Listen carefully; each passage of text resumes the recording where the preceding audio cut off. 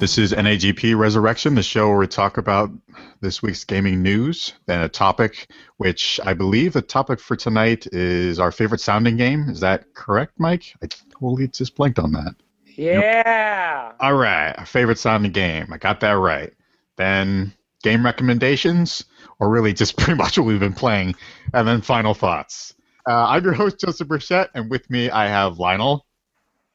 I'm hungry. Jumper Cables. Oh, he is hungry. What are you Happy hungry for? birthday, Jumper Cables. Oh, It's the Dirty 30 today.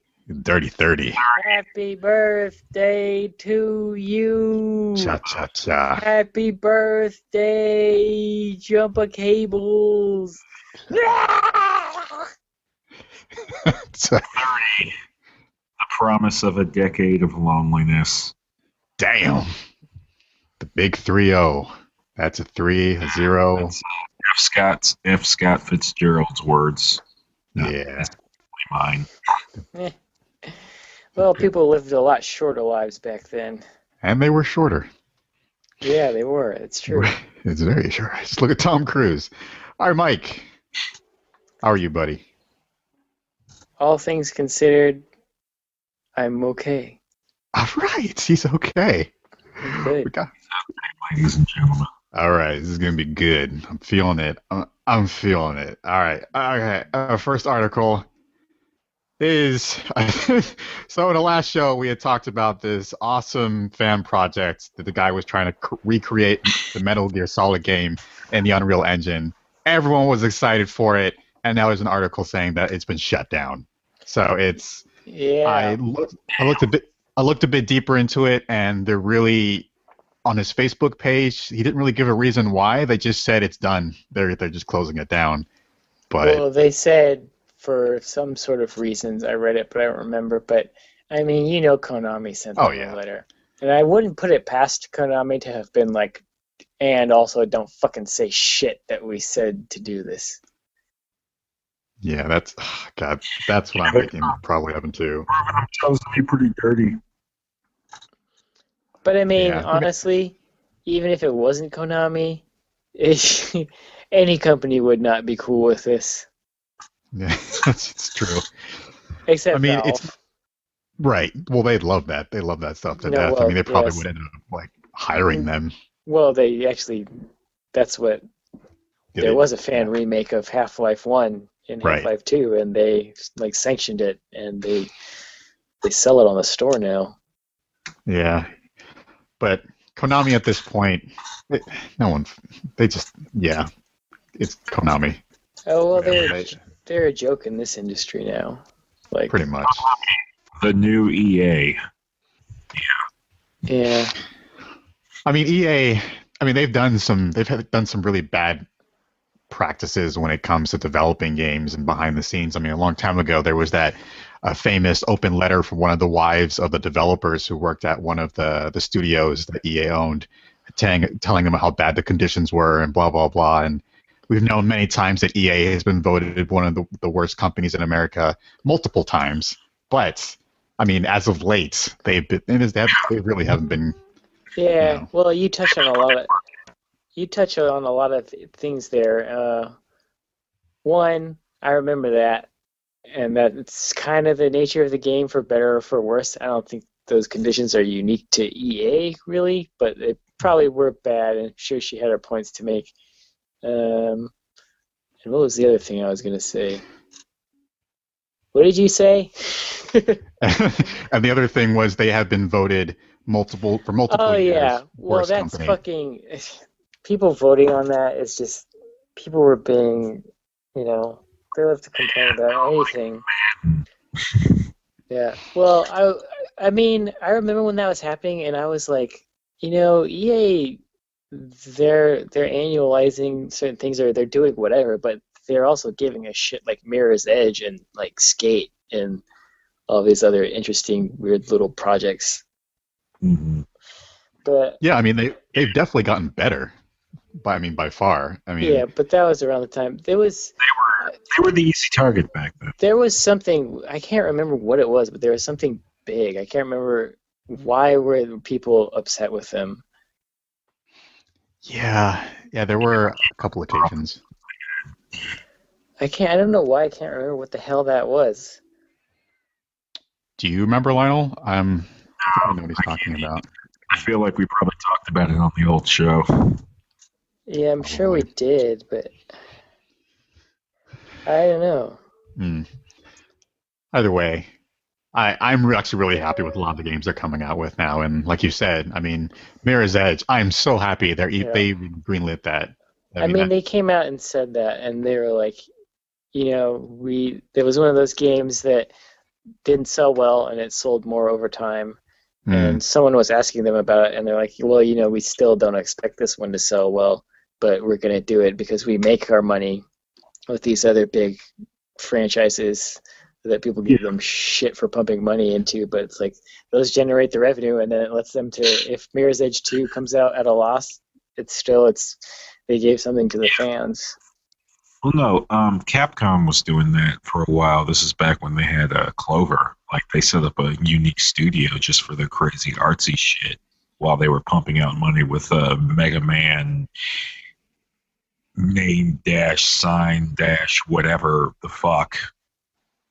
And, Yeah. I'm okay with this strategy as long as there's like, well, I can't really tell these people what to do with their money, but like, I'm more love for a company that like takes their excess and puts it towards something unique, different, Yeah. interesting. This is why people love Sony right now. Oh, they're doing so well. They've been doing that for a while. Yeah. And that's how they get people like Kojima on board. Damn straight. But yeah, another thing is, it's like when EA, I remember Pachter pointing this out, when EA was voted worst company in the world, it's like, it doesn't matter because they're so big and gamers just refuse to vote with their dollars, so it doesn't matter. They're still making money. Yeah. Very true. Which is, and when you think about it now with Konami, it's like, I think we're going to see that actually happen. Like, Konami has fucked up so badly that if they even try to, not that they even will try, is the thing. Nobody expects them to actually try to make another Metal Gear game, even though they said they would, or another Castlevania. Like, if they try and do it, it's like, I honestly don't think people are going to go for it. They're just crazy over there. They're crazy. They really are. Did you guys ever watch that E3 conference that they did? Yeah. Wait, no, at E3. I thought you talked. No, I didn't. Oh, what happened? It was just crazy. Like, this guy came out and he had a really funny accent, and he just like did not give a shit about his presentation, and he was just like, please clap and shit. And then there's like, I want to say there were like luchadors, and there's like people wearing masks and lots of really strange like deadpan humor. It was like somebody said, okay, let's do something crazy, but they waited till like 5 minutes before the show started to actually plan it. Fuck. Jesus. It's pretty insane. You can look it up. I forget what year it was, but if you just look up Konami at E3, it's the most bizarre thing ever. It's incredibly strange. Huh. Yeah, they they don't know what they're doing at this point. Getting weird again. All right. So this next article, ambitious Fallout mod. This is by Kotaku, and also actually say for the last one. The first article is from VentureBeat, but for this particular article, is by Kotaku. Ambitious Fallout mod takes the series into space, and this is a mod of New Vegas. And I've been looking at some of the trailers, and apparently they've been working on this mod for well over a year, and it looks crazy. You can like just ride tanks. You're on a spaceship. This it's fucking nuts. They put a lot of work into this. It seems like. Did you guys watch the trailer at all, or see any of the pictures yet? No, I didn't really get a chance to look at it. Space, huh? Yeah, man, I don't give a shit. Bethesda's games don't run on my computer. Well, and actually, that's not because they don't. That's not because they don't meet the requirements. Hmm. Well, that's well. I mean, Mike, I thought you. I mean, I know you said that you like sci-fi stuff, and are you? I thought you were a Fallout fan. Were you or What did I no? just say, Joe? You Bethesda's games. probably like them if you could get them to run. Yeah. Well, okay. So they made speaking to the games running as shit. The guy made a comment in his article saying that talking about their game engine and how bad it is, and how that these guys were actually trying to fix a lot of the issues by extending the engine and really scripting it and just going nuts with it. So all the stuff they're doing, they're really trying to make this game feel really solid, unlike all their other games. So they're That trying to sounds go, good. yeah, they're trying to go above and beyond when it comes to the actually making the game play and feel good. So Caught in mod hell because I like the concept, but it's just yeah, like it's trying yeah, to get a Bethesda game installed onto my computer. It's just like, what am I doing here? yeah. That's. I mean, yeah. I guess if Fallout, that's true because you probably have since it's a mod of New Vegas, you have to have New Vegas, and if New Vegas is just running like shit, even if the mod is fixing a lot of that, the fact is it's still built on top of a already poorly Well, I running mean, game. Fallout 3 wouldn't even. I couldn't even install it. PC. It's just, it's fucking disaster. Hmm. I would have to, I googled it and there's all this shit that I'd have to like download. It's like I don't want to do all this. It's like, Wow. why can't I just download the game, install it, and play it? I don't know. If only it was that That's- simple. Well, outside of all these horrible problems, which are totally understandable because their games are buggy, as we've talked about many times before, it is still They're really neat to see. disasters. Yeah, that they are going this far with it. I mean, it really does seem like they're putting a lot of effort and time into making this mod into something really unique and different. So, kudos to that. All right, so this next article, I was actually going to take this one out, but Lionel had some words on this one. Yeah, I don't know why you were going to take this one out. Yeah, successful. Well, it's because we had talked about articles really similar to this before. I don't know if it was too much, but No. It's important But- to recognize the trends. what were you saying, Lionel?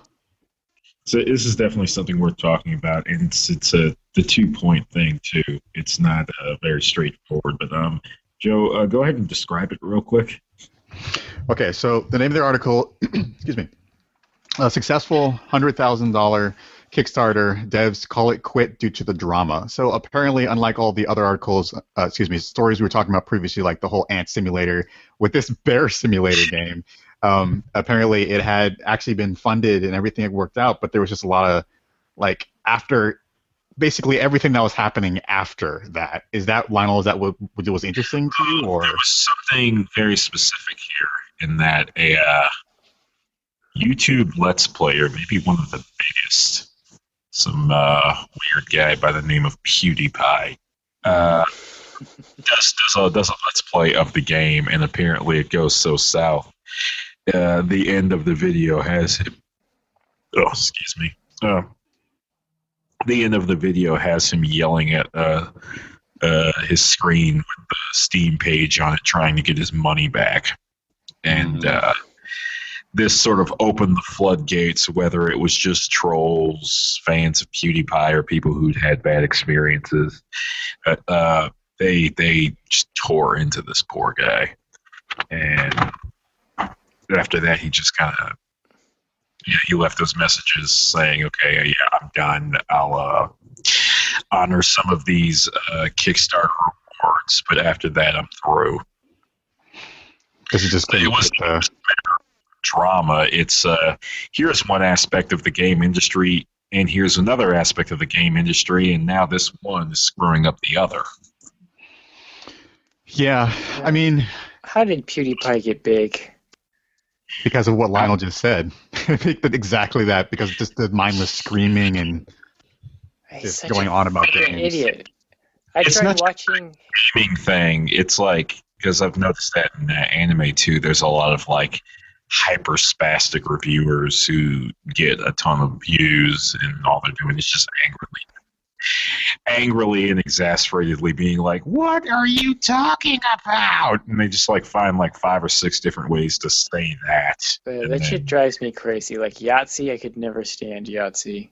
Hmm. Yeah, and PewDiePie, I tried watching his Let's Play of, because I'd heard the name, and I tried watching his Let's Play of MGS5, and I'm just like, why do people like this guy? Like, Apparently, the only reason to watch him is to watch him play like survival horror games and freak the fuck out. They've made like a TV show out of that. I just don't get it. Yeah. But the other point to be said here is just we're seeing these situations where it started off where it was all bright and happy with Double Fine getting their stuff kickstarted, but this is the other side of it. But it's also something that, like, this person he got kickstarted, but he's not a developer. He's not a professional, and as such doesn't know how to plan or conduct himself professionally. Like, just looking at the way he gives updates and his explanation for these things, it is very much like that Metal Gear Solid fan remake. Like their post on their Facebook page was very like professional. Like, they didn't give a lot of details. There wasn't a lot of emotions. They just stated facts. But this guy is, he's just one guy. Yeah, he's just one guy, and he's with $100,000 all of a sudden, and he's got all this pressure on him.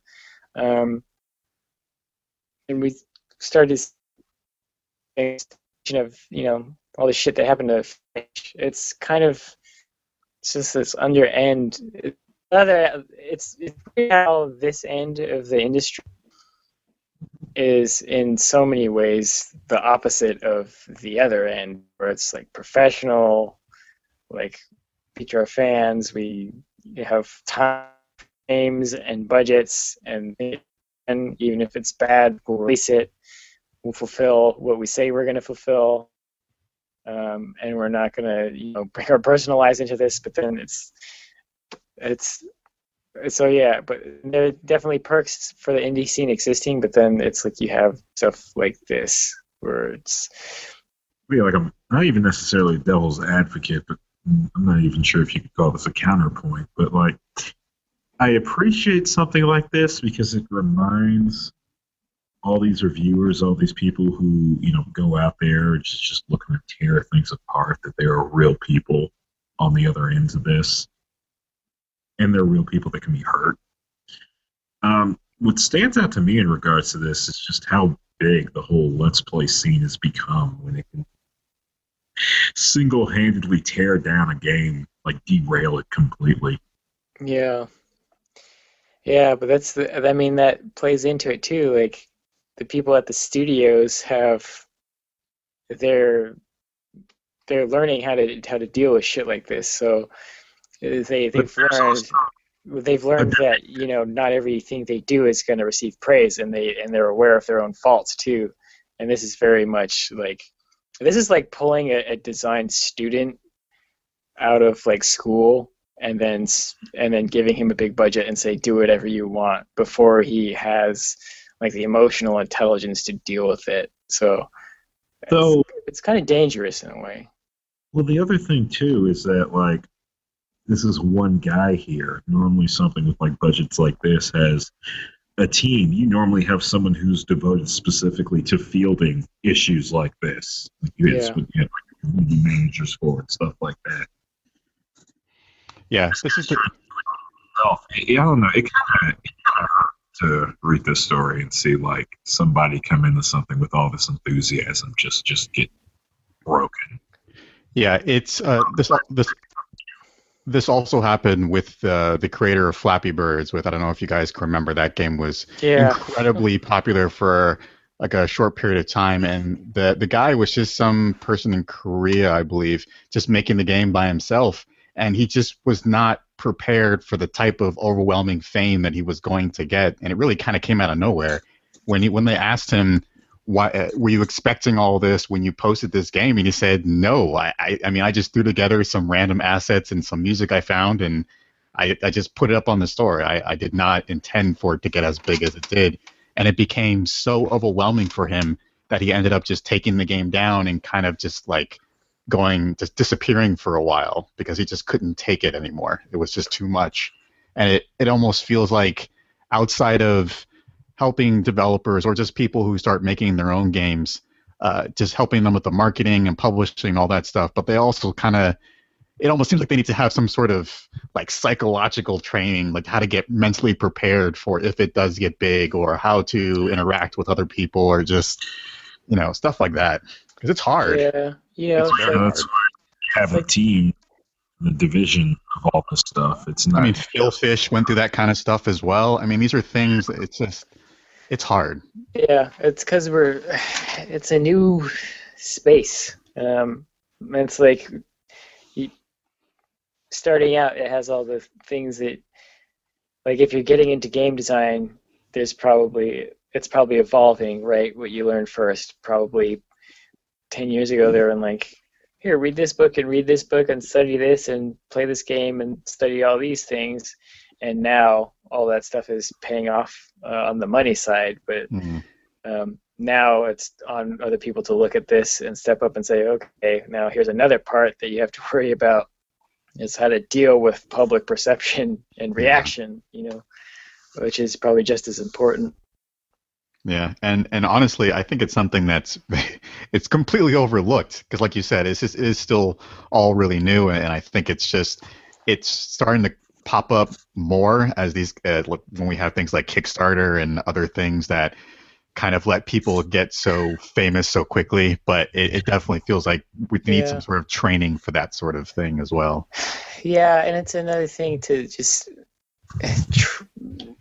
I mean, as a society, we're still getting used to all this technology too, right? Like we're the first generation that's like, we grew up and we're kind of like the adaptive generation where all this shit pops up and then we learn how to use it.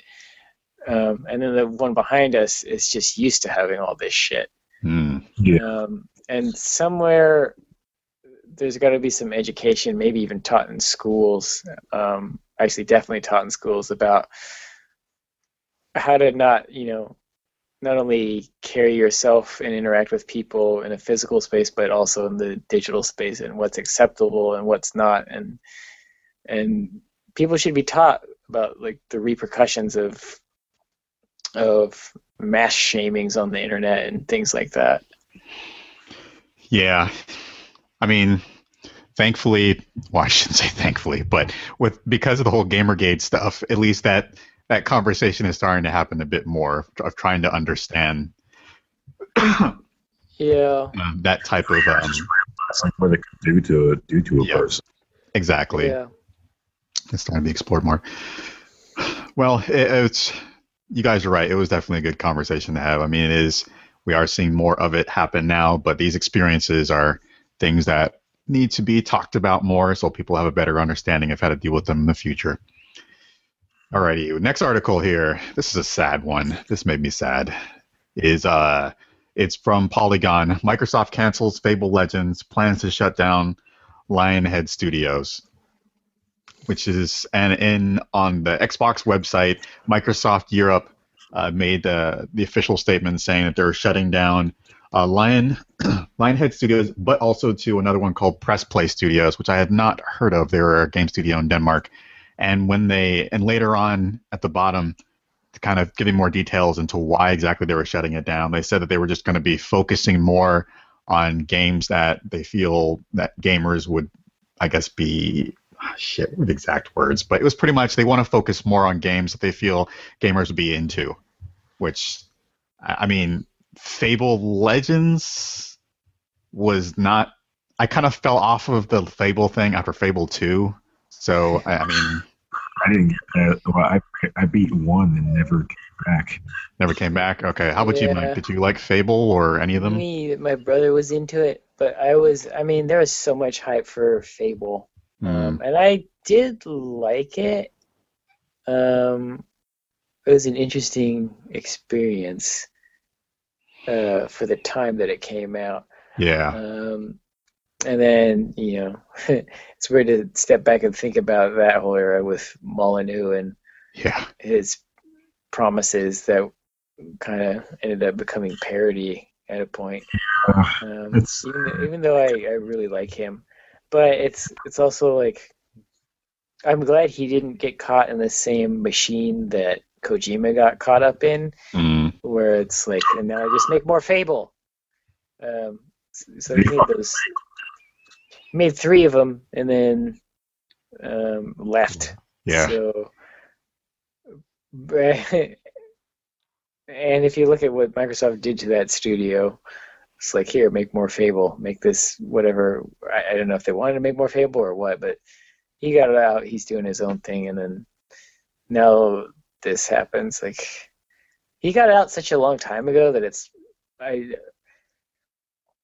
I feel like I don't want to say that he saw the writing on the wall that this would happen, but because it was so long ago. But at the same time, I'm like, it's definitely the right move to get out of there when he did. Yeah, it almost felt like when he left, he probably knew. Yeah, this is now the Fable company. I don't want to keep doing this. So they got a big. So Kojima should have done that about 6 years ago. Yeah. Oh no, just they're like, okay, this is our IP, this is our moneymaker, and that's all they're going to do. We've seen many a company do it to varying degrees. Not all of them, sort of become the blank company. Like, okay, here's what we. I think the goal. It's sort of like what we were talking about earlier, where it's, okay, here's the thing that makes the money, and now that we've got the money, we have options. And you hope with those options they do something that inspires people, puts a bit more forward, and just, here's an opportunity to make some more money. Yeah, pretty much. I mean, we've seen a lot of. I mean, like with Halo. I mean, well, I guess it's not true with Halo because like they just branched out in some area. It's like, okay, let's try an RTS. Let's have a game where you play as the grunts. Right. Yeah.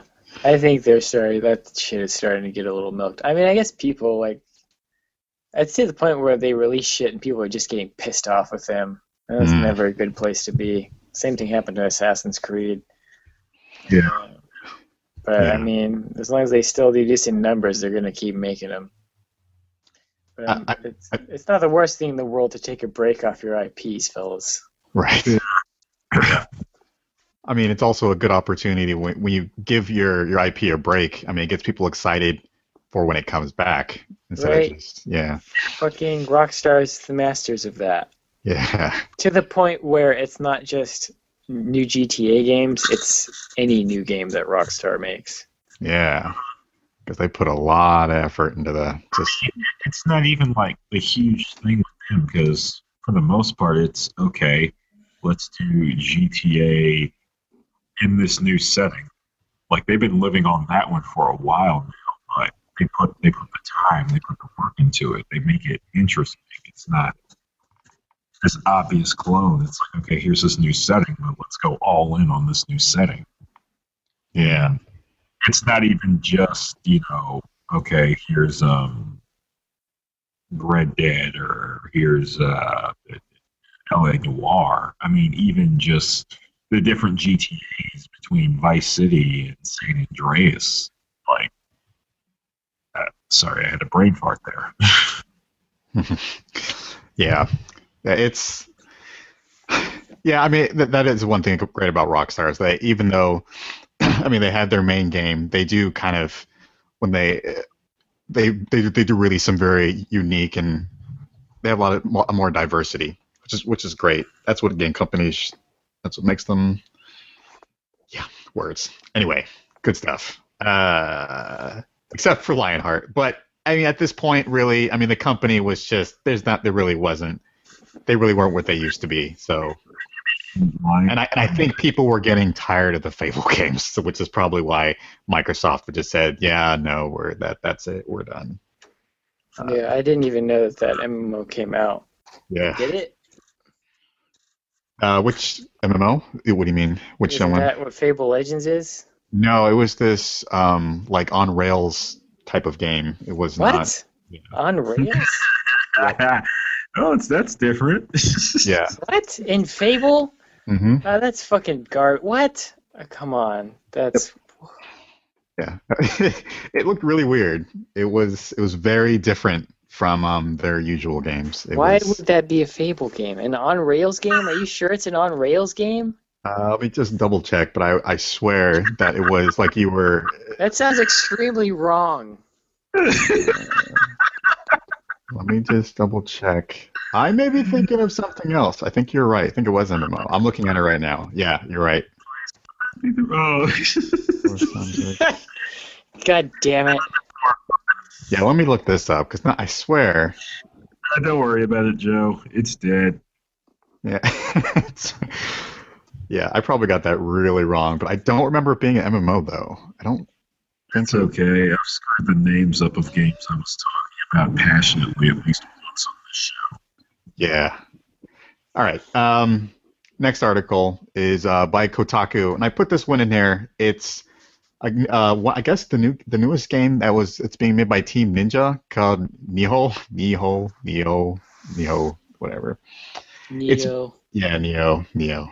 It's basically, it looks like Dark Souls, but I kept getting like an Omnimusha vibe from it. Japan. Yeah, it looks. It's because Dark Souls is very much fantasy inspired. So yeah, it's Japanese Dark Souls. Nothing wrong with that. Yeah, I mean, it's made by Team Ninja too. Looking at the trailer, you could definitely, it had that look to it from a Team Ninja game. But I guess that's what they're doing next. I mean, besides Dead or Alive and the Metro game they made. I mean, what other? I'm not like a huge Team Ninja Gaiden game. God, that game was bad. The Metro game. Oh, the one they made. I don't know. I mean, the dialogue was god awful and the storyline was shit, but the actual gameplay I enjoyed a lot. Yeah, I've only, I guess, saw like a cutscene collection of it. I haven't played the game, so if the gameplay's good, that's one thing, but like they took a beloved character and like let some guy not only make Samus his waifu, but like inject daddy issues into her and made her baby crazy. Yeah, it was. I can't believe I'm saying. I can't believe I'm saying this, but I wish she never opened up her mouth. She just. It was really the dialogue, like Lionel said. The dialogue they gave her, they made her so submissive, and it was just so disturbing and weird. Here's the thing. Here's my issue, right? Okay, so I got really into the Metroid games prior to this, and I find out that Samus has a couple of mentor type characters. The guy they had in there that was supposed to be like the daddy issue vehicle was one of them, sure, but she also had ones that were like straight up aliens, and like if what would you call the male equivalent to a MILF? A DILF? Yes. If they didn't have like a dilfy motherfucker being the one she's like doing all this for, it may have like come across the way it was supposed to. But yeah. This was thinking with their dick. Look at her design. The Zero Suit has heels on it. Yeah. Yeah. She's always been more like it's been like a space western. She's like the lone cowboy that rides into town. Yeah. Doesn't say much. The powered armor with no name. Yeah. That's the thing too. Is like as much as Joe was saying, he feels weird saying she should just never have spoken. That sort of stoicism to her character is I think it's like one of the most important things about her in the sense that male and female gamers alike have no problem imprinting on her. Yeah. Yeah. It's the Road Warrior. Yeah. Road Warrior, Yojimbo, man with no name sort of thing. The less they say, the fucking cooler they are. You know? Yeah. The mystery. Yeah, exactly.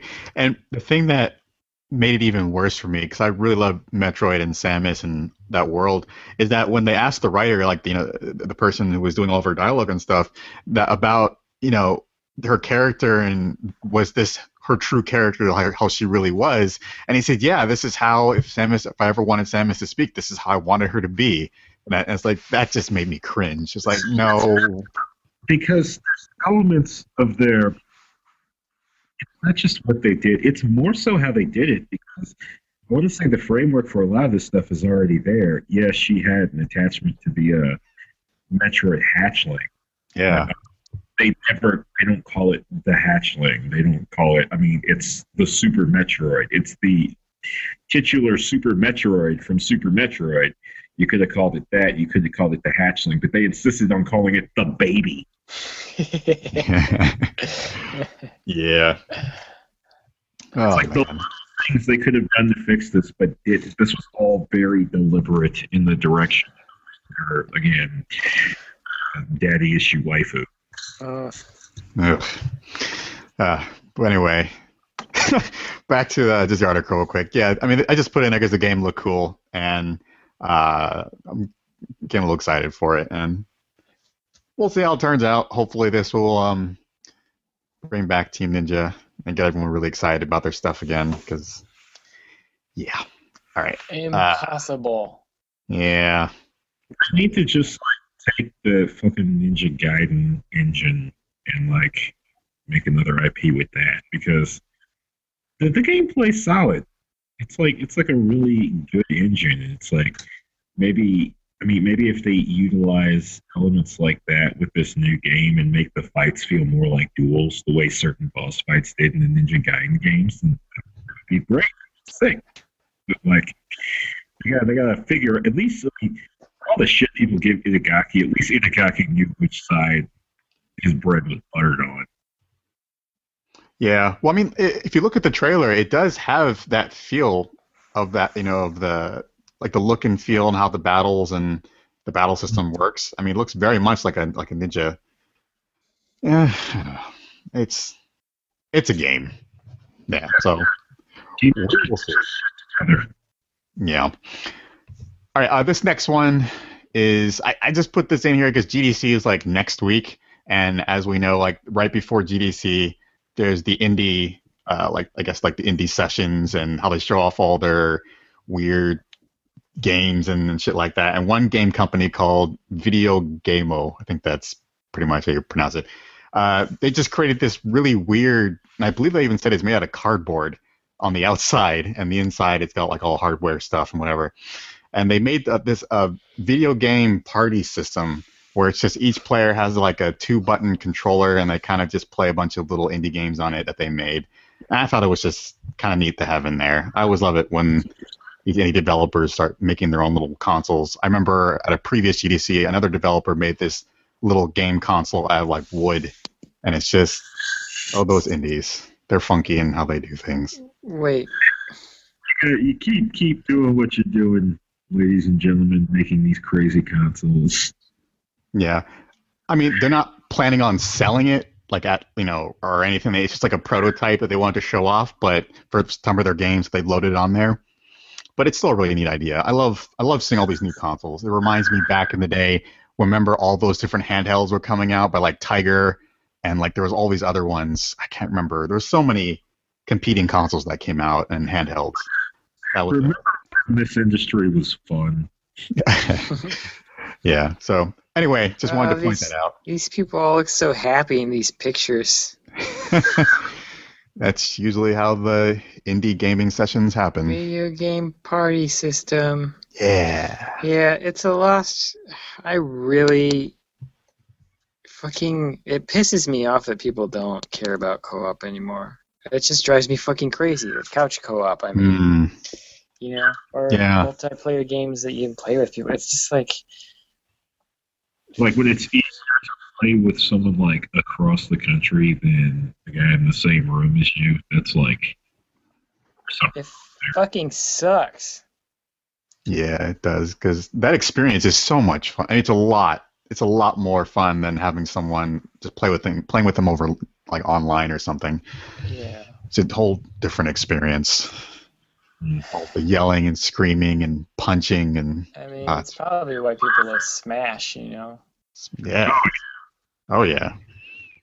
Half of it right there. People lose their shit over those games, and yeah, they're fun as hell. I remember, like, me, Joe, just kind of go on Smash binges for hours and hours at a time, and I didn't even like Smash all that much. Yeah. He'd be there. Yeah. Is the phone close to your mouth, Lionel, or are you moving it back and forth? I think it's moving around a little. Okay. Yeah, because you're talking and then it sounds like you're moving away from it and then you're coming back to it and you're moving away from it again and coming back to it. It's kind of I think part of it is just the way Hangouts is handling his poor connection, like different than Skype. Good point. It could be that it's just fuck. Yeah, because there's kind of no midpoint. You either sound pretty good, like, or you're kind of far away. Whereas Skype, it's kind of all over the place. Yeah. Go back inside. Because I was moving around a bit before. But. Yeah. It could be that just Hangouts is just trying as best as it can to just hold on to the connection. It's doing a pretty good job. Yeah, it is. You're definitely coming through better than on Skype. It might be good that everybody tries to use Skype for everything. Yeah. So this next article by Kotaku, I think you put this in about the UFC cover, which I thought was hilarious because both of them are no longer the champions. Ronda Rousey and Conor McGregor. They both lost really badly. And just completely like out of nowhere. Like UFC, their biggest odds are just, I don't know. Like they've been screwing those odds deep in the butt as of late. The underdog is the new favorite, and the favorite is gonna lose. And it was one thing with Ronda, but Conor, the guy he lost in there like 10 days, was it 10 days in or 10 days before the fight? Yeah. I mean, and the thing that just makes it so great is that Conor was the type of person who he talks a tremendous amount of shit. I mean, he just goes off, and then to see him finally go down, and it's just Conor and Ronda were unabashed about like saying whatever the heck they wanted, and just completely annihilate. They got into the ring. They seemed indestructible. Well, I mean, the thing about it too is that 2 seconds after, immediately. Yeah, and the thing that I like about it is that, I like how McGregor handled it better than Ronda. McGregor at the very end, he was like, yeah, I lost, just whatever to all the haters, just deal with it. I'm going to come back, blah, blah, blah. I mean, that was like a good way to handle it. Ronda, she went into a deep depression, and then she said that she was probably going to kill herself if she thought about it a few times.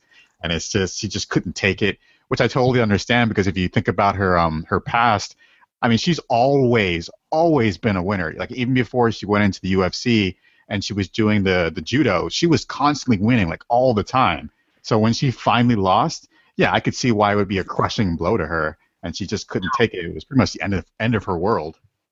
One of the big differences here, though, is I get the impression that all the shit talking is like, he may be a boisterous individual, but I get the feeling with him it's infinitely more a tactic, because it is. That's totally his tactic. Once the fight's over, it stops. It does, yeah. I think he said after he lost the fight, and I've seen him both, actually back that. Whereas I think Ronda was just more of a maybe just more of a hostile presence. Was wrestling kind of demons. Well, I mean, you got to think about it. Like Ronda, before she lost, she had never ever lost, so she was kind of really full of herself, and because she was always winning.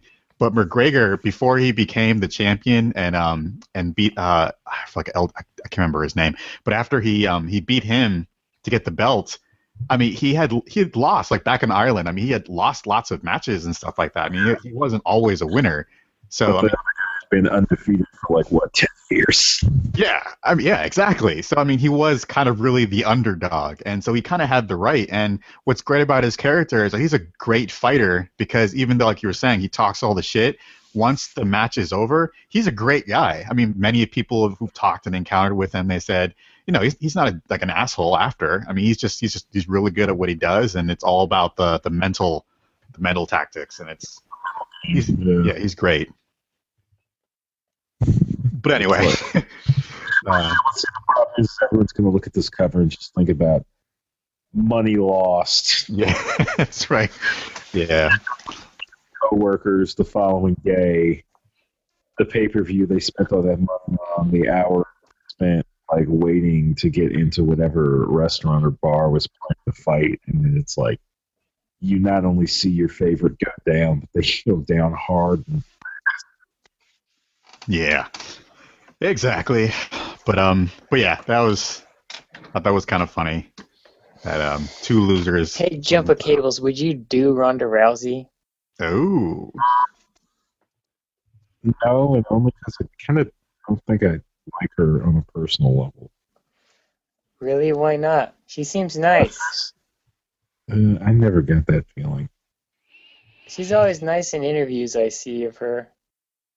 Eh, And she loves video games. Most of what I've seen of her is in like pre-fight stuff. Maybe I'm looking at the wrong shit. But like, she's kind of mean to her opponent. she really is. And there's also that reality UFC show. She's kind of a bitch on there.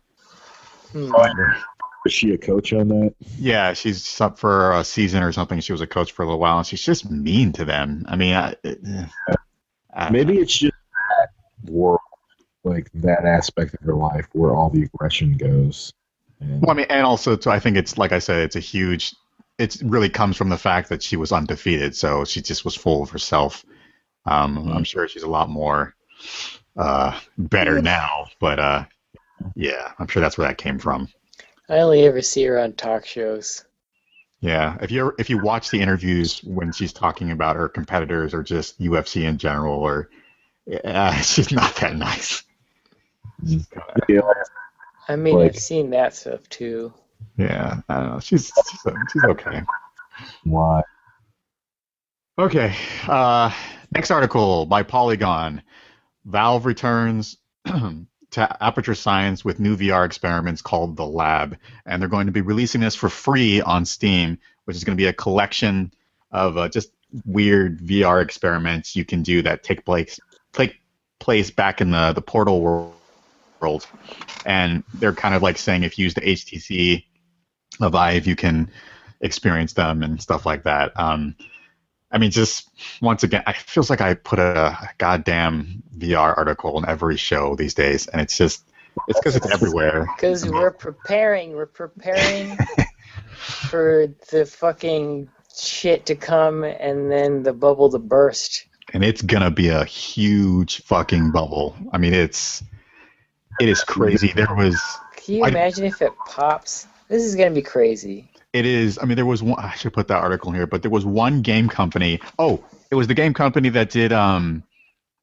It's the VR game where you're just basically work simulator. That's what it is. It's the work simulator game, and they were saying that VR. They feel VR is really the next big thing. That pretty much all the games they make from here on out are going to be VR games. They're not even going to make any other type of game at this point. Yeah. When it explodes, when that bubble pops, it's going to be fucking huge. I don't want it to. Basically, I'm just saying I don't want VR to die entirely. It won't. No, it's going to get bigger and bigger and bigger. It's going to get big, but I don't know if it's going to explode. I think it's going to be a lot harder for some of these bigger companies than they think it's going to be. Because people are looking at these numbers and they're like, all right, well, let's throw our $800 VR set or a fucking $400 one out. It's hard to predict what the hell's going to happen until we know Sony's numbers. Yeah. Because that could really make or break the entire VR industry. And Sony's done this before. They did the push with DVD, and that became the standard, and Blu-rays, and that became the standard. Blu-ray was a little rougher because it was more expensive, but eventually everyone came around to the format because the format was just the best. But yeah, that's really what we got to wait and see on is what they're going to price this at. Is it going to be an accessible price point? Are they going to bundle this in with PS4s? Which they will, but at what price? Yeah, it's just and how high quality is it going to be? Like, I don't know. But yeah, I feel like some of these bigger companies that are trying to put out like super high quality stuff are, I mean, VR won't die because it sort of started to pop up in the 90s, then died because we weren't ready for it. But the idea is kind of eternal, so to speak, which is why we're seeing it now. So even if we get this big boom, like if something happens, we'll still get it later when it's a little cheaper and the experience can be high quality for a cheap cost. But like I said before, I don't think it's super high production at this point. It's like when films first started being shown, it was black and white and no sound, and it was like, wow, like there wasn't a company out saying, pay us like 10 times the amount of money to come see in color and surround sound, because they didn't have the technology. But even if they did, I don't think people would have watched to it. Maybe the rich would. Mm-hmm. But again, that's a niche thing. So, and that's why a famous film historian called film cheap entertainment for cheap people. Because you could go when it was hot, you'd go see a movie, a black and white movie with no sound for like a nickel to get out of the fucking heat for like a few minutes. Lionel, I'm actually kind of curious, what kind of experience are you looking forward to the most with VR? Are you looking for a simulator, an RPG, or what do you want out of it? I didn't even think of an RPG, but think about what would work with VR. Like maybe a giant robot simulator. Well, that would be cool, but that would be cool with anything. I was thinking maybe what if you got somebody else to do Heavy Rain in VR? Or like that Alone in the Dark game where your menu was shifting through your coat. Like that. In a VR type game where it's you don't necessarily actually grab an item, but you could go for the item by reaching in to a coat, or I don't know. For a RPG, it might be interesting. Sorry, I had a thought there. Brain farts tonight. Yeah. Take a shit in a bucket, straight out of low cash. Yeah. But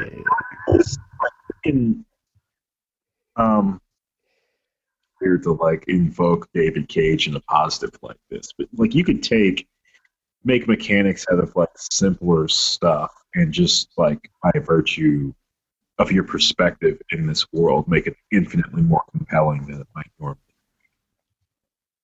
be. You don't have to have a shooter where you gotta like fight off 50 guys in some warehouse full of robots and shit. It could just be you waiting for the moment to draw your gun and hoping to draw on this guy.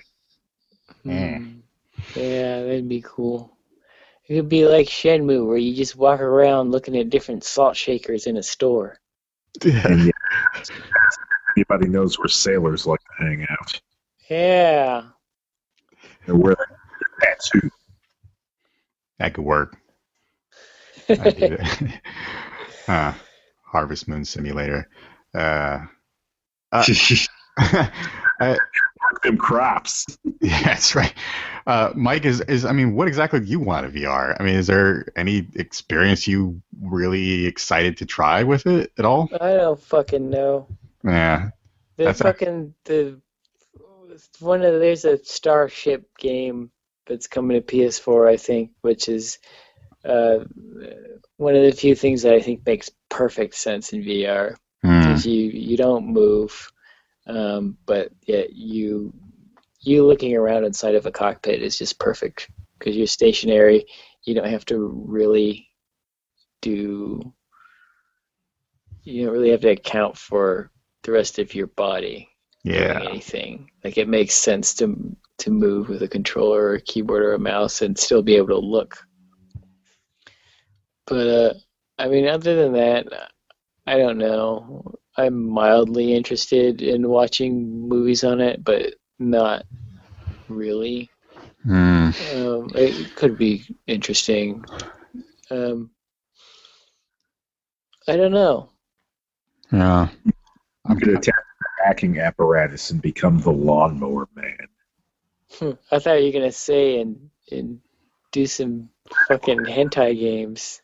Oh God. The vacuum cleaner. Oh God.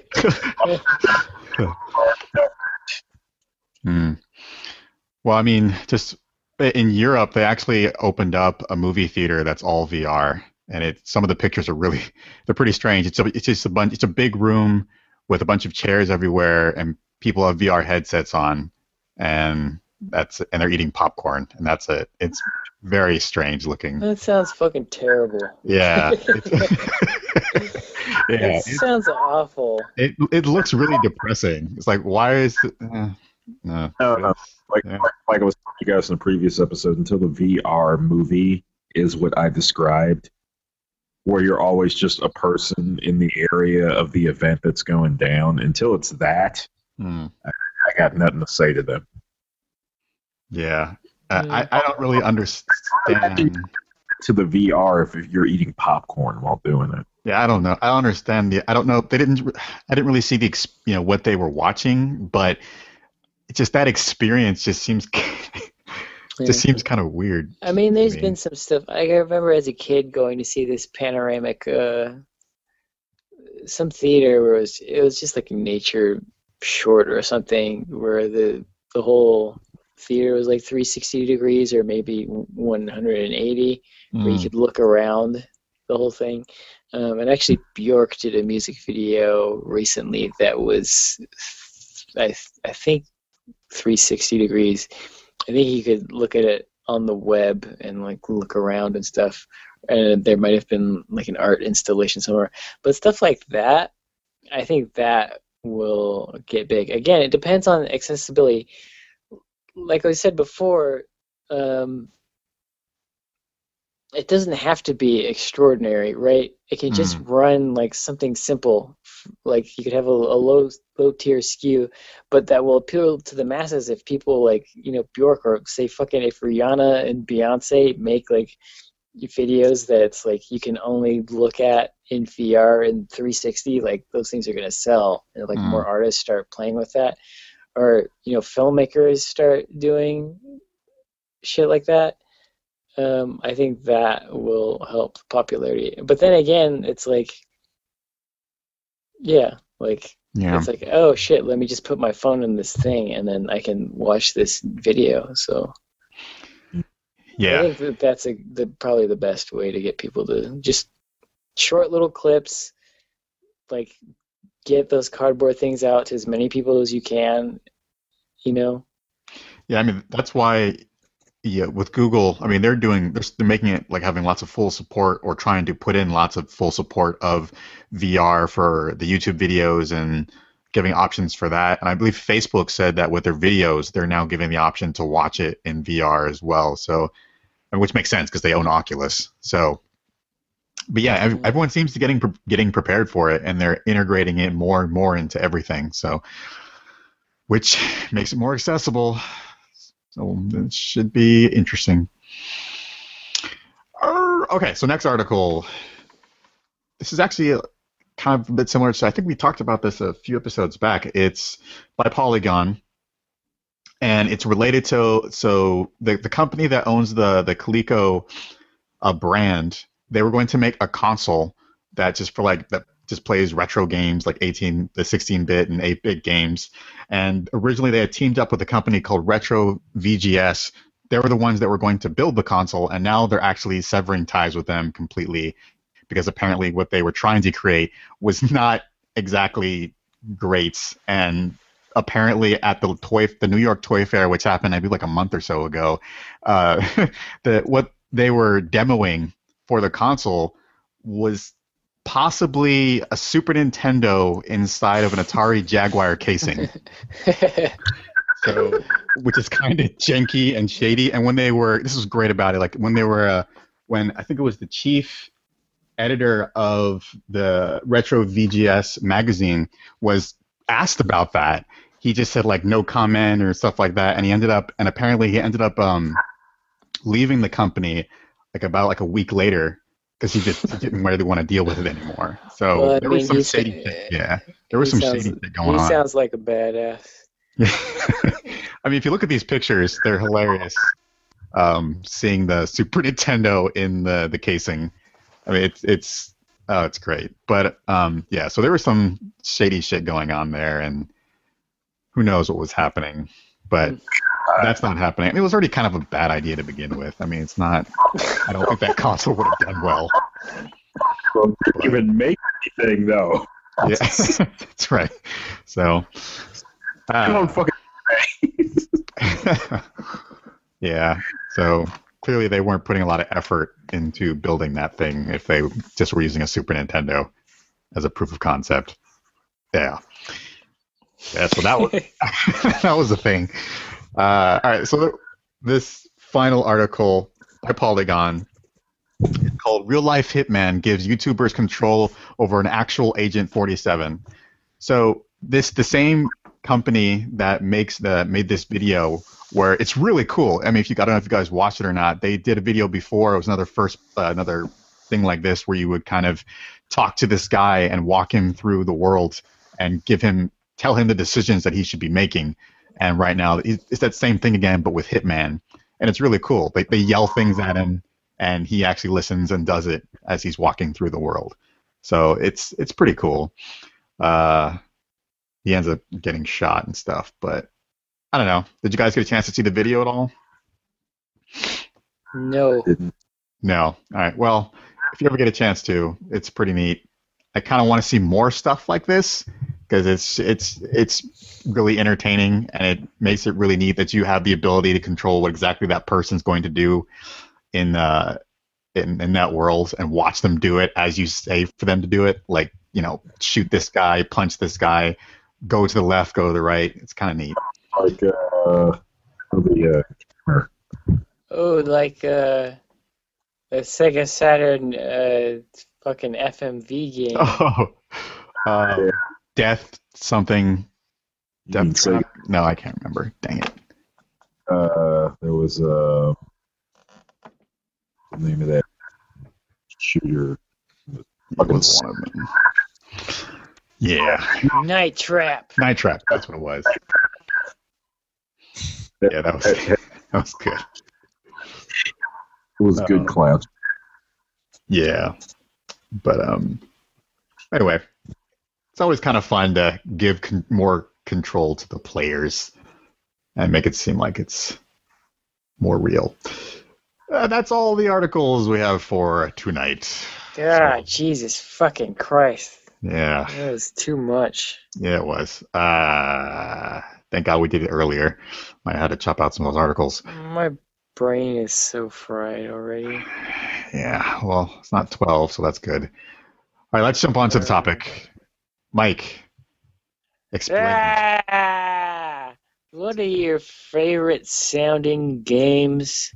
Whether it's just, the punch of a gun or something that sounds authentic, like just fucking having Kevin Conroy's voice in your ear or something, Mm, or or just your favorite soundtracks, your best sound, your best favorite moments involving music or whatever, man. ooh. Yeah. So I have two. One would be I love the sound of the reloading of the gun in Modern Warfare. And just the sound of like just the clip coming out and just kind of redoing it, just everything about it. It's great. I would do it so many times. For some reason that's one of my favorite parts. Just the animation and the sound effects of it, and just seeing the smoke sometimes come out, and just all of that. That whole experience, for some reason, I found very excitable and entertaining. Yeah, if an FPS doesn't have satisfying gunshot Mm, sounds, I just can't play it. It doesn't seem right. But if it does, it just sounds so much more.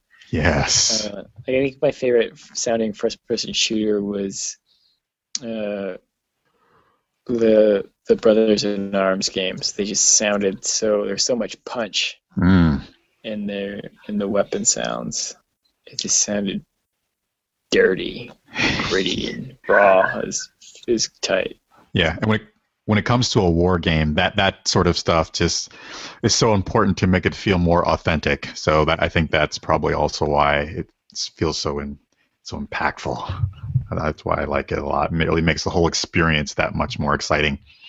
Um, and I guess the other game, the music of the game Splatoon, it's so great. It's like it's punk rock, techno ish, J-pop music. It's really a strange mix of all these different sounds that happen Mm. all the time as you're playing the game. It's really great. It gets to just the beat of the game is really exciting, and as you're playing through it, if it's multiplayer or single player, it just gets me excited and jumping and just wanting to keep playing. So uh, definitely the soundtrack of that game I found just I'm just thinking about it right now. It's making me happy. It's a very joyful soundtrack. So What's your favorite soundtrack? my favorite soundtrack would definitely have to be the Final Fantasy VI soundtrack. Mm. I love that. The music is just so beautiful. Out of all the Final Fantasy games, I believe the music, yeah, it's like the music from the when you're in the opera house. So good. And the opening music is even it's fantastic. All of it's fantastic. Even the overworld music. It's great. Mm. Great sounding stuff. Very well orchestrated. Yeah. Um, those are my games. What do you think, Jumbo Cables? Um, let's see. When you mentioned best sounding games, two came to mind. One's a bit obvious for me. I think another can be argued a bit more objectively. The obvious one for me is Gunstar Heroes. Mm. Soundtrack just goes so well with everything you're doing. All the characters have unique, standout themes that like. It's one of those games I think like after you've played it a couple of times, just based on the sound cues, the music, you could potentially beat the game blind. Mm. I say this about another game. This is the one that has a bit more objective merit in Punch Out. In that Mm. those noises for anyone who grew up playing that game are kind of like synonymous with that like time period and that experience. Like talking about the sound in games, there's something that happens in games from time to time that I love. I mean, not just this in games, just in media in general, but there's maybe two big examples I can give. And this is when the I don't know, I guess like the character theme is used in another location to invoke something. The biggest example of this is Double Dragon, specifically.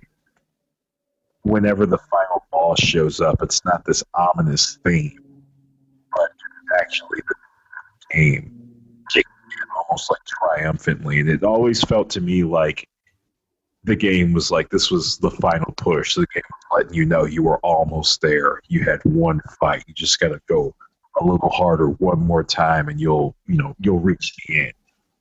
And the other game that does this is I want to say is Beautiful Joe. Mm.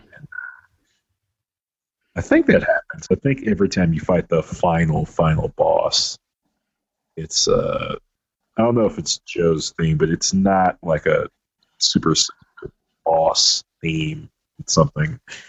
Maybe I'm remembering it wrong. I think you're right though. I'm trying to remember too. Yeah. But Beautiful Joe did another thing that I really liked, especially specifically, is at one point you have to try and fight the last boss without, I guess maybe this is spoilers, I don't know, but in your unhinged form. Mm. And as you kind of go through the fight, you'll notice there's characters chanting the name of the character you have on screen, and it'll get louder the longer you survive the battle. That was really just really cool, motivating. God, that game was hard. It was. But, favorite soundtrack? I think I gotta go with a classic, just because like Sonic the Hedgehog. I think I like every song on that thing. Yeah. With maybe like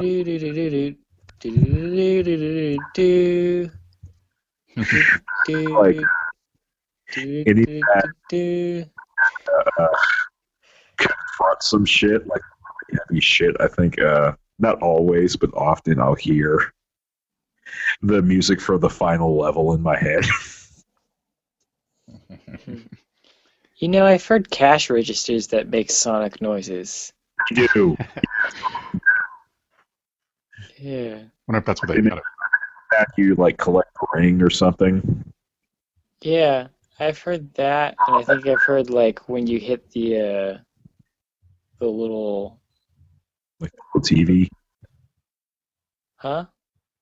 Talking about when it like you like pop open the TV and get like rings or a life or something. No, I know I've heard the when you're in the bonus stage and you hit the bouncy things. I know I've heard that one come out of cash register. I've heard the ring collection too. Yeah. It's really random. Yeah. All right, Mike, how about you? I got so many. I love sound. Let me just brain blast back. What we gonna do here is go back, way back. Let's see. Fucking Tekken 2 has an amazing soundtrack, and something that I appreciate with the newer Tekken games is that, especially with like Kazuya, they keep like the same grunts. I don't know if it's the same actor from Tekken 2, but they definitely, when they got the newer voice actors into the booth, they were like, "This is what the old one sounds like. Try and make that sound." And they still make those same weird sounds that they made back in the day. It's like, yeah, but yeah, that game just had so much atmosphere, and a lot of it was due to the music. Same with all those games. Well, I remember telling you at one point I didn't like the desert theme from the original. Shit scared. Yeah, it's good. That whole soundtrack is amazing. There are a lot of. It's something that I grew more of an appreciation for as time went on, because I never really liked. I really, as a kid, hated fake synth, like classical music. But going back to some of the stuff that I thought sounded cheesy at the time has really grown on me, like the Tekken 2 opening intro. That's just so good. But all of the Tekken games have amazing music, and not some of the more recent ones. They've kind of devolved into this weird dubby techno weird bullshit. They let you customize the soundtracks, so There's some standouts even later ones like I really like High Rollers Club from 6. I still haven't really. Well, I don't know. I have it on PSP.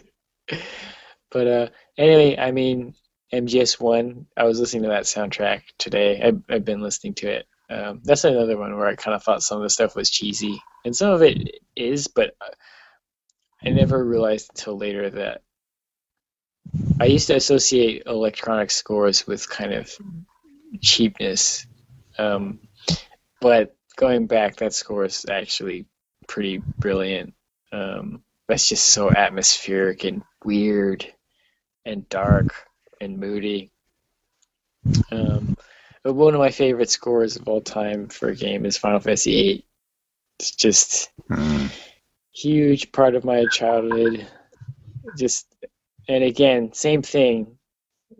All that stuff that's synth faux orchestra just sounds amazing to me now. Like, it's just all of the music that they crammed into those 4 discs is just amazing. There's just variety at every turn. There's like, which is crazy to think about now. It's like that game had like over, it was like an 80-hour long game, and you were exposed to new music like probably at least every hour. There was a new song or something. I think the one that really stood out to me in the sense that like it got me legit pumped a ways into the game is when you hit that first flashback sequence and Laguna's team has their own theme. Yeah, just so much fucking. It's so like upbeat and energy fueled, and I kind of want to stay in that world. Yeah, they put in. That's such an underrated score. Just to have that much music and to have it all sound that good, it's just, I mean, and the whole sound design, just the sound of the summons and the magic and the, it's just a good sounding game. Going forward more chronologically, this is another one of my absolutely favorite soundtracks is fucking Jet Grind Radio. Again, I was just listening to it the other day. It's just so good. Hideki Naganuma is a genius. He's the funkiest Japanese man to ever walk the planet. He should be a funk god. I'm like, part of me is like upset that he's not like world renowned. That he's not like, he should be in America, like shaping the sound of hip hop right now or something. Yeah, his music is so good. I mean, case in point, like I think Mike, I've told you my favorite song on there is "Humming the Bass Line," which is the "Choose Your Character" song. Yeah, I heard that song every time I had to make a decision. I'd never pick anything. I'd just be dancing the whole time. It's like going to a store one day and being in front of the windows. Waving my arm around. Yeah, but and all the Metal Gear games as well. But I don't know if I'm probably there's so many that I could talk about. The Battlefield games sound amazing. Like a battle, as far as being on a battlefield, like just the bullet whizzing and all the noises and the crackling, how the guns sound far away when they are far away, and how much punch they have when they are near. And those games have amazing sound mixing. But a game that I think I've talked about it before, and I consider it just a masterpiece and maybe the greatest game of all time, is Fez. Fez's score is so integral and tied to its atmosphere and its gameplay. Just everything about that game, everything is so cohesive. It's an experience. and it's a beautiful experience. And the music by Disaster Piece is just it just fits so well, and especially what they did with the ending music, it's just beautiful. I consider, like, if The Last of Us, I said this, like, I applied for a job at an electronics store and they asked about video games, and I said this. I said, if The Last of Us is the Citizen Kane of gaming, then Fez is the 2001: A Space Odyssey. Damn. It's just so, and the music is just, it's good. It's just fucking, the whole game's a masterpiece. I could go on about it, but yeah, I don't know. I probably have more, but that's about it.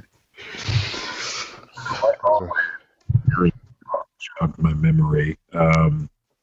Small one this is proof that the RE games got too big. Was I want to say up until Resident Evil, I guess just Resident Evil 4, sound played a big role in the game in the sense that every enemy had a sort of vocal tick, like like a room or two over. I think hunters would make like a snapping noise with their fingers. Yeah. I think you could hear liquors skittering about on like the floor or ceiling. And it all went towards, planning your next move. Okay, what's in there? How far away or close is it? Which direction should I turn when I go through this door?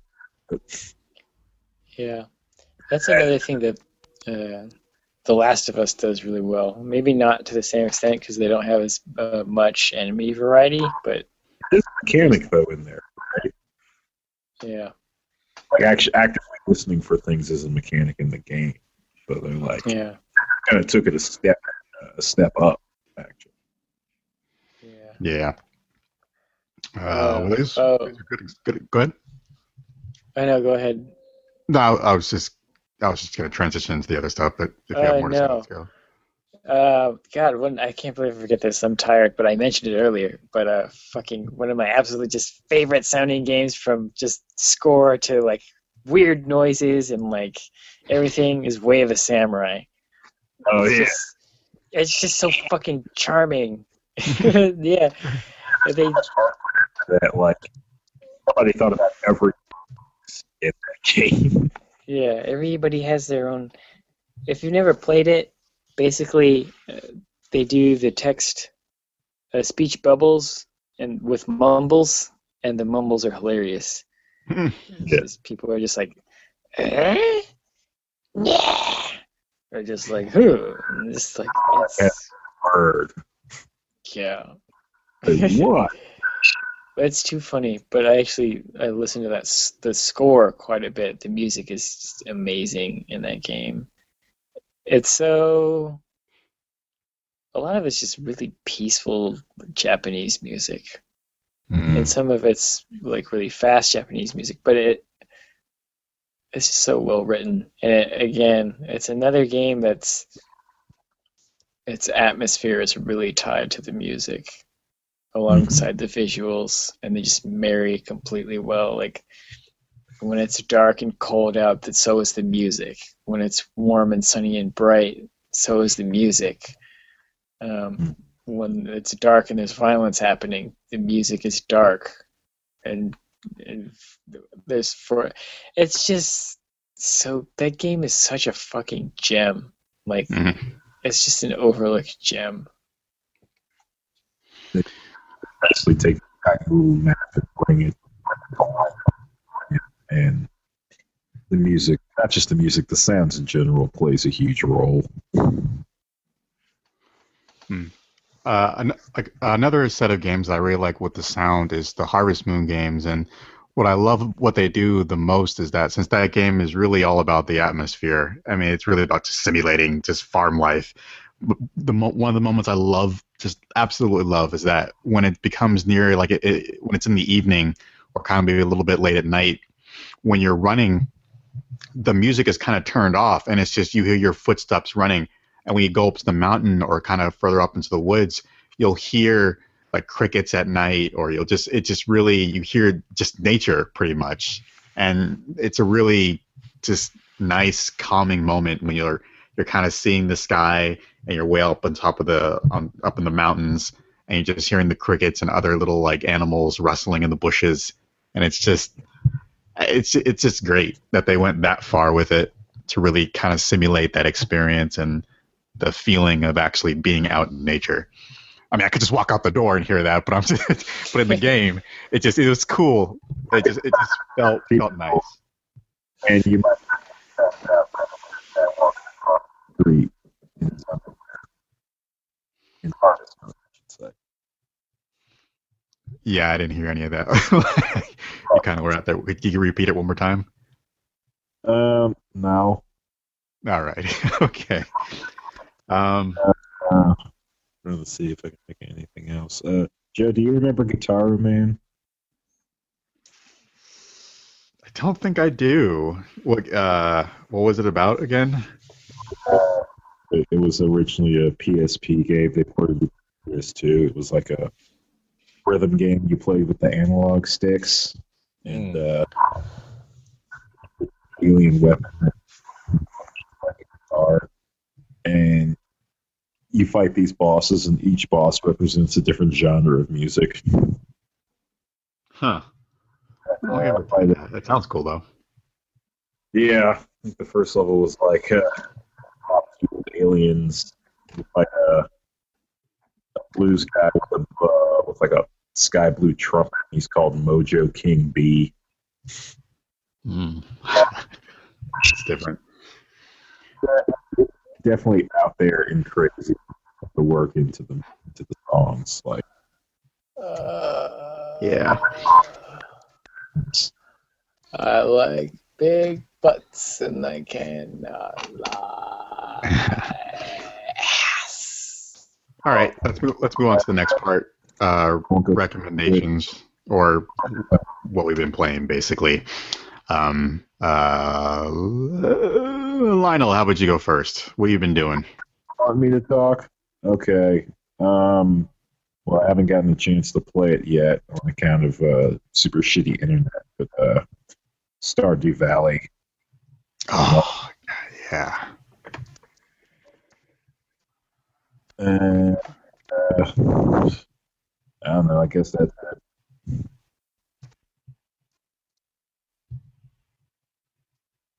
Wait, did you say something else, or did you just say that was it?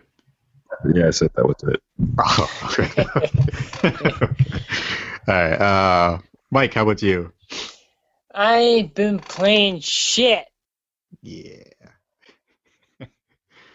I love this. This is great. Me, I haven't been playing much of anything. Go play Way of the Samurai, though. It'll change your life.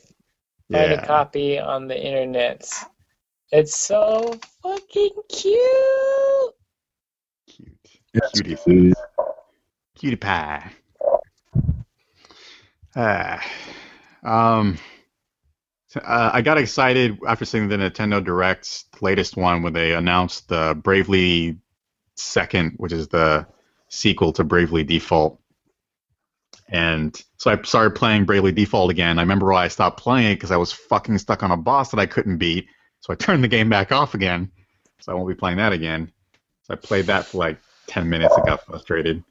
But they're releasing the demo for the second one for free on the Nintendo eShop. So that's coming out on the March 10th. So I'm excited to check that out. If you have a 3DS, I would say check that out. But that's really all I've been playing. That's all I got. No, it's not motivating. Yes. Yeah. Yes.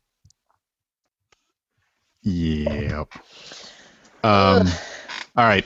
Final thoughts. Ass to ass. Yes. That is definitely a thought and an image. Yeah. You got any final thoughts, Lionel? Fuck your couch, Konami. Buy another one.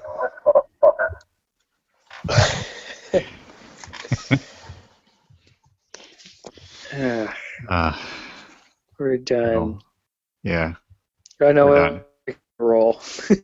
Yeah, let's roll the rig. Oh, what a surprise! We didn't do it on my show again. Yeah. Oh, that's right. Oh, damn it. Myself. Okay. Why do we keep forgetting that? All right. I'll go first this time. Yeah. All right. If you want to know more about the show and hear more and know about more gaming news, I go on about it on the Twitter at NAGP Returns.